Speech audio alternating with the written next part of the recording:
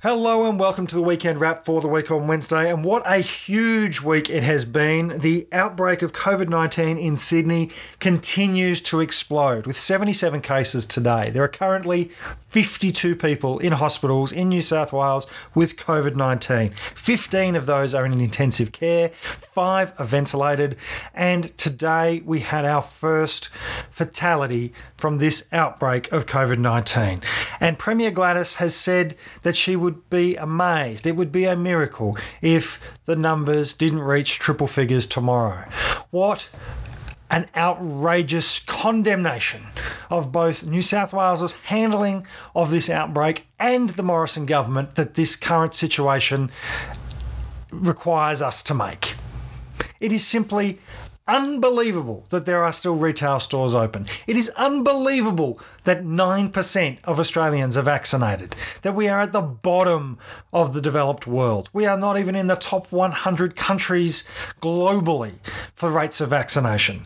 There are people going to IKEA with COVID, people walking in to McDonald's with COVID. It is unbelievable that all across Sydney there are outbreaks of COVID-19. And yet here we are, 18 months into the pandemic, 18 months of watching the rest of the world fall apart. One of our nearest neighbours, Indonesia, is running out of oxygen. There are thousands of people dying as we speak from COVID-19, and yet somehow or another in New South Wales, despite supposedly having a lockdown, you could still walk around in the communal areas of housing estates, of apartment buildings, get in the elevator, sit in the lobby without even wearing a mask. And what's Scott Morrison's response? A small disaster payment. Once again, insecure workers are left to fend for their own devices. Aged care workers are not vaccinated. Disability support workers are not vaccinated. The retail staff who are apparently expected to turn up to these IKEAs and these McDonald's and these Kmarts and these Louis Vuitton outlets are not vaccinated. Oh, and that's right. On the same day that people going to Kmart were being pulled over and stopped by police and having their bags checked to make sure what they were buying was essential, even though there's no clear definition of this from the New South Wales government, in the same shopping centre, because of course shopping centres are open, in the same shopping centre, Louis Vuitton, directly above the Kmart, as I understand it, certainly in the same vicinity, people were coming and going. Now tell me, what is it that Louis Vuitton sells that's so essential? How is it that everything Louis Vuitton sells is so essential it requires no police checks? Yet Kmart, which does sell food, does sell water, does sell clothing, does have a winter range as I understand it now that we're in winter, does sell heating. But apparently people going to Kmart need to be checked. It seems to me that rather than having the police walk through and ride horses around in the working class suburbs of Sydney, what they would have been better off doing is having the police around Bondi, stopping the outbreak in the wealthy suburbs of the returned travellers who apparently didn't do the right thing, who apparently didn't take enough care to avoid infecting the limousine driver who was trying to take them to quarantine. But of course, all of this is a result of the failure of the vaccine rollout, the failure of Morrison to deliver proper quarantine, the failure to recognise that in an insecure working environment, in an environment that has been created by successive Liberal governments, where people are forced to choose between putting food on the table and paying their rent, or doing the right thing by their community, by doing the right thing for public health, we are creating an unsustainable situation. If someone is casual, as many are in aged care, as many are in the disability sector, if someone is a subcontractor, as many now are in disability care, as many now are in aged care, then they have no safety net. And once again, we see the Morrison government failing to understand the shape of the economy it has allowed to create, to be created by those who have money, by the likes of Gerry Harvey, who have benefited from JobKeeper. There is still a mass casualisation problem. And of course, we're seeing it play out in the New South Wales outbreak. People who cannot afford to stay home. People who cannot afford to go without their shifts. This is not a situation that has to happen. This is not something that was predestined. We could see and foresee these troubles, these issues, these problems, and they are solvable. They are solvable problems. We're one of the few countries that has this level of job insecurity. We are one of the only countries that allows multiple ongoing rolling contracts, that even has casual employment. And yet, with all of the natural advantage of protecting ourselves from COVID-19, of being an island nation, of being far from the rest of the world, of having a spread out population in a large continent, of having good weather. Very few places in Australia get snow. We still didn't have the leadership from the Morrison government to deal with these issues before the Delta variant of COVID-19 struck Sydney and has struck so very, very hard. Of course, my thoughts go to everyone stuck in Sydney, not least of all my partner Van, who is there with her mother, who is unwell. We will be separated for some time, like many thousands of Australians. Premier Andrews has suggested that any Victorians still in regional New South Wales should return home at once. It's likely that New South Wales will become further isolated from the nation. And can I just say that Premier Andrews in Victoria has said that he does not begrudge New South Wales getting any help that it needs, even though Victoria may not have got that help when we needed it. And I share that sentiment. I don't want to see anyone in New South Wales suffer. No one in New South Wales should suffer. There's no reason for that to happen. I'd urge Scott Morrison to do everything he can to help the people of New South Wales. And while, yes, he's from New South Wales, and yes, we can say there's a greater self-motivation for him to do all of that, I don't really care about that. That's not really the issue. Morrison has failed. There's no question. He's failed on the vaccines. He's failed on quarantine. He's failed on supporting the working people of Australia who got us through the first wave. He's failed to protect us from a second wave. He's failed to reinforce the economic structures that would provide us with good entitlements, with sick leave, with paid pandemic leave, with vaccine leave, to give us the structures we needed to get through this and have higher wages at the other end. He's failed on all those fronts. But I'm not going to criticise him if he finally steps up and helps some of the working people of this country just because they happen to be in New South Wales. I'm not going to do that. And I'd urge everyone to rally around, because there are millions of working people now in New South Wales whose future is uncertain. There will be weeks, possibly months, of this outbreak still to run. And its toll is measured in lives. It's not just measured in dollars. It's not just measured in the kind of ways that some of the writers at The Australian and the AFR and the Daily Telegraph and some of the other Murdoch press would like to measure it in terms of economic impact. The economy is just millions of transactions that people make every day. It's the people that make the economy. And for people to have a thriving economy requires people to be able to thrive.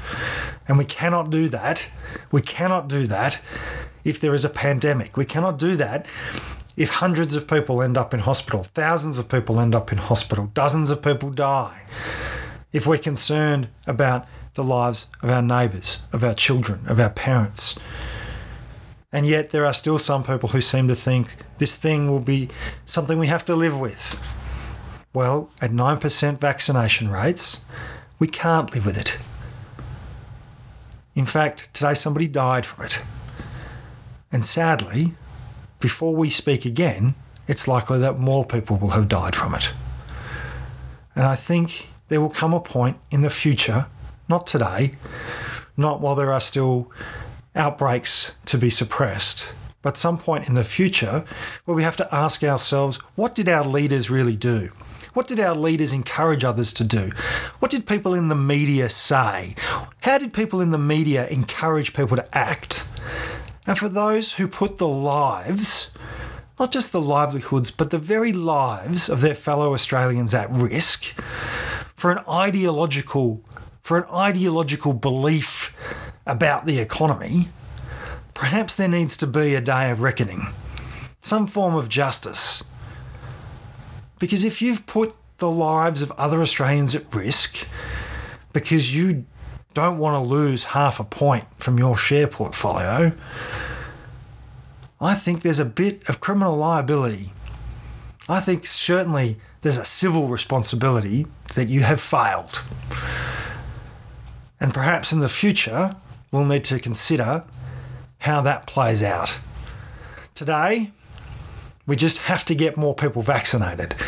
And Morrison's ad campaign, as garbage as it may be, is a start.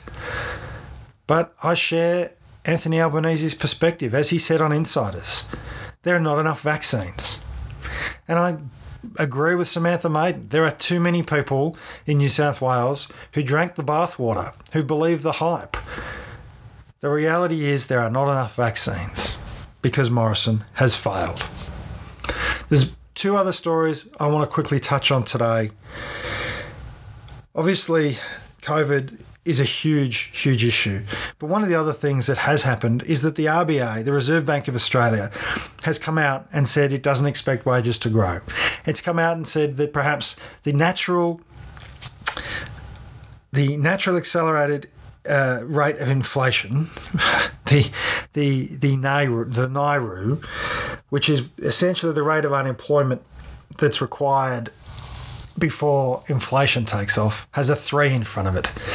This is mind-bogglingly blind ideological nonsense. Frankly, we've reached a point in neoliberal economic theory where in less than 5 years, a magical number that nobody can properly measure has gone from having a 5 in front of it to having a 3 in front of it. The concept that somehow or another a magical rate of unemployment will result in wage increases is the kind of fantasy story we tell children. And that's what it's proving to be. Because the RBA has acknowledged that temporary migration has had an impact on wage growth.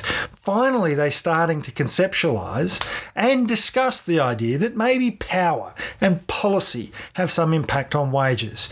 That maybe when people are unionised, as I'd encourage everyone who listens to this show to be, go to australianunions.org.au/wow, that's wow, WOW for the week on Wednesday. Join your union. Thank you to our sponsors, Australian Unions, for supporting the show, because frankly, unions are how wages go up. Policy is how wages go up or how wages go down. And that's what we've seen under successive Liberal governments. Wages go down. You know, the cost of building supplies in this country has massively increased. Massively increased. What has the Morrison government done? Nothing. It hasn't increased domestic supply. It hasn't sought supplies of building products from other countries. It hasn't done anything because it believes in the market. And yet,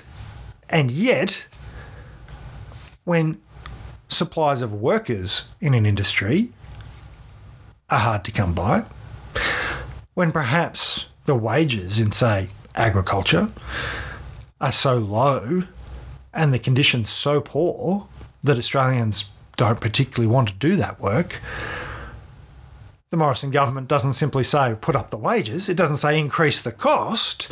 It says we'll bring in workers from overseas. When there's a shortage of hospitality workers, they don't say maybe stop thieving wages.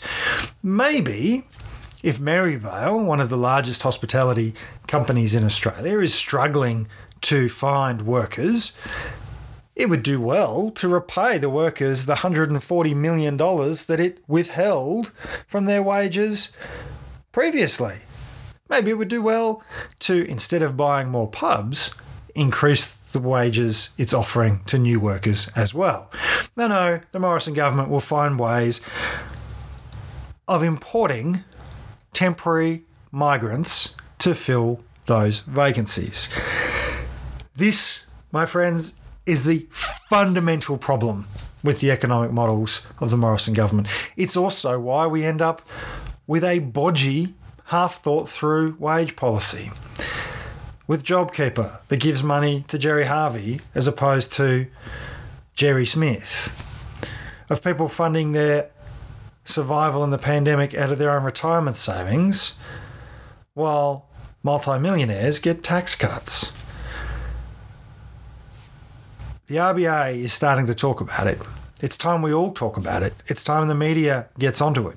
Because frankly, it is through joining your union and demanding better policy that we will raise wages in this country, not through some magical Nauru where a Reserve Bank governor waves a magic wand and all things go into some kind of neoliberal trickle-down equilibrium.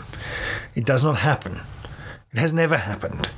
It is a nonsense that has been growing like a lump on the side of our politics for the last 40 years. And it's time we sliced it off and moved on. Finally, I want to finish on a very happy story. Ash Barty is now Wimbledon champion. What a fantastic outcome for a fantastic Australian. Somebody who is modest, who is generous with her time, who is generous with her praise of others, who simply wants to be the very best she can be at her chosen profession, her chosen occupation. She is a credit to all Australians, a credit to Indigenous Australians, a credit to women of Australia, and a credit to her sport. Congratulations, Ash Barty. Congratulations to all who've helped you along your way in your journey. I hope that we get to see you succeed on the tennis court for many, many more years to come. It was a fantastic, fantastic match and truly a bright spark in what has been an otherwise somewhat dark week for Australia. My friends, we'll talk again on Wednesday. Van will join me from lockdown in Sydney. And until then, be kind to yourself and each other.